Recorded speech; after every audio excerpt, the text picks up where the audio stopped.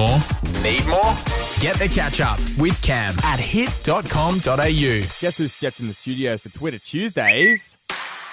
Now, the reason I love this segment so much is because of all the social media platforms, I use Twitter the least. So thank goodness we have Carly in to tell us what's going on every Tuesday. Well, this is something that's over, I think, all socials at the moment, Cam. It is this egg... Well, it's not the egg challenge. It's the men's mental health challenge. Yes. But it involves a raw egg and then a tablespoon of sugar and then a shot of your favourite spirit. And then you've got a scull of beer at the end of it. So people are getting that whole concoction inside of them.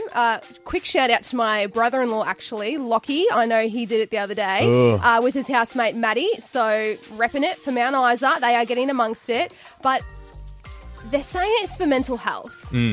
If you don't do the challenge, you're meant to donate towards Beyond Blue. Yes. Where do you stand? Well, see, I was nominated to do this challenge. Really? But I haven't done it. I missed the 24-hour deadline that they give you, whoever the genius was who came up with this idea gives you. But I didn't do it, so I'm probably going to donate the $200. But that's the thing, because it's not for mental health. Like, I have no problem with donating the money, but do I have to because someone's nominated me? So this is it. So it's all over social media. People, these videos of them doing the challenge, and now people are reacting on Twitter saying that it just doesn't make sense. You need to scull alcohol, but it's an aid of mental health. And then this other guy, he's done it. His name's Tim. He did the video, put it up on Twitter. He said, I've completed the challenge, but I'm probably going to donate anyway. Yeah. And then Beyond Blue have done an official tweet to say that this egg challenge, it's not a Beyond Blue fundraiser. They're not actually endorsing that we, have a shot of a spirit and down a big beer. Yeah. They're saying, no, we're not connected to this directly, but they're happy to take on the fundraising from it, because I have also, Cam, seen people taking screenshots of their donations. Yeah. So the donations are coming in.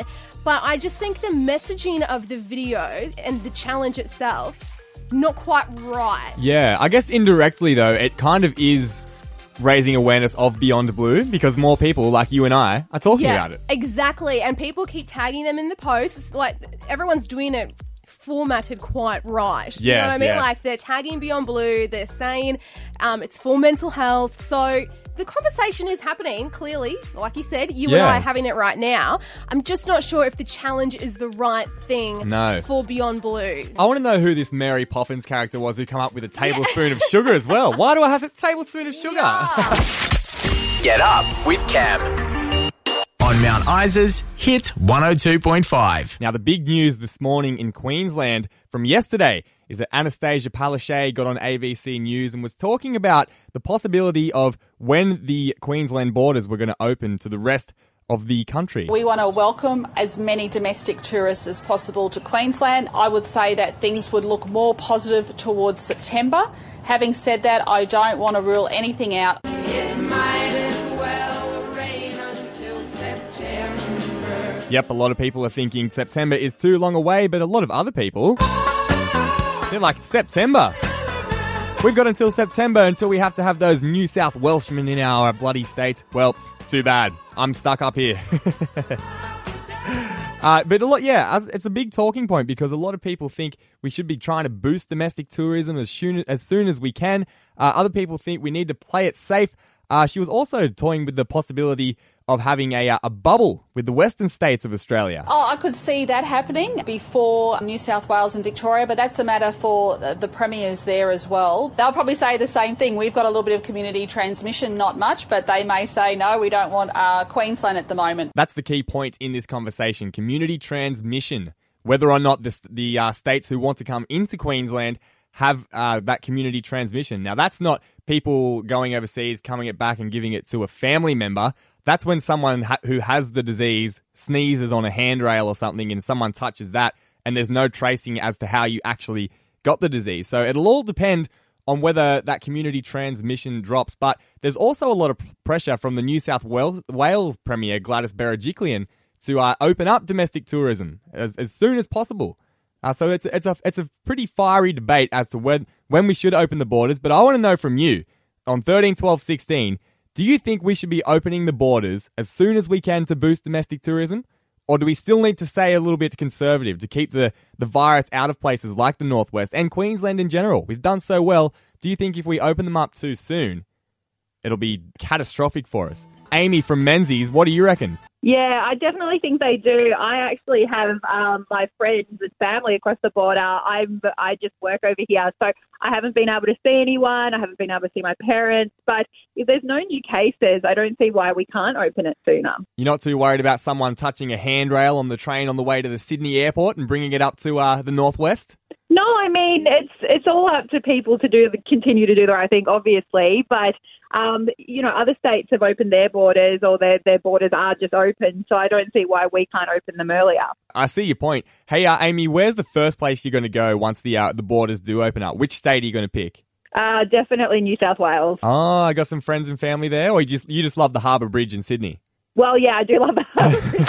This is the Hit Breakfast Show with Cam. We saw the last 2 episodes of The Last Dance with Michael Jordan last night, and now we've got a big hole in our hearts looking for another sporting documentary. Well, let me tell you about one that's going to be coming out in the next couple of months, I would say. Now, when you think of Aussie cricketers of who you could make a documentary about, in comparison to Michael Jordan, of course, you think the great Donald Bradman.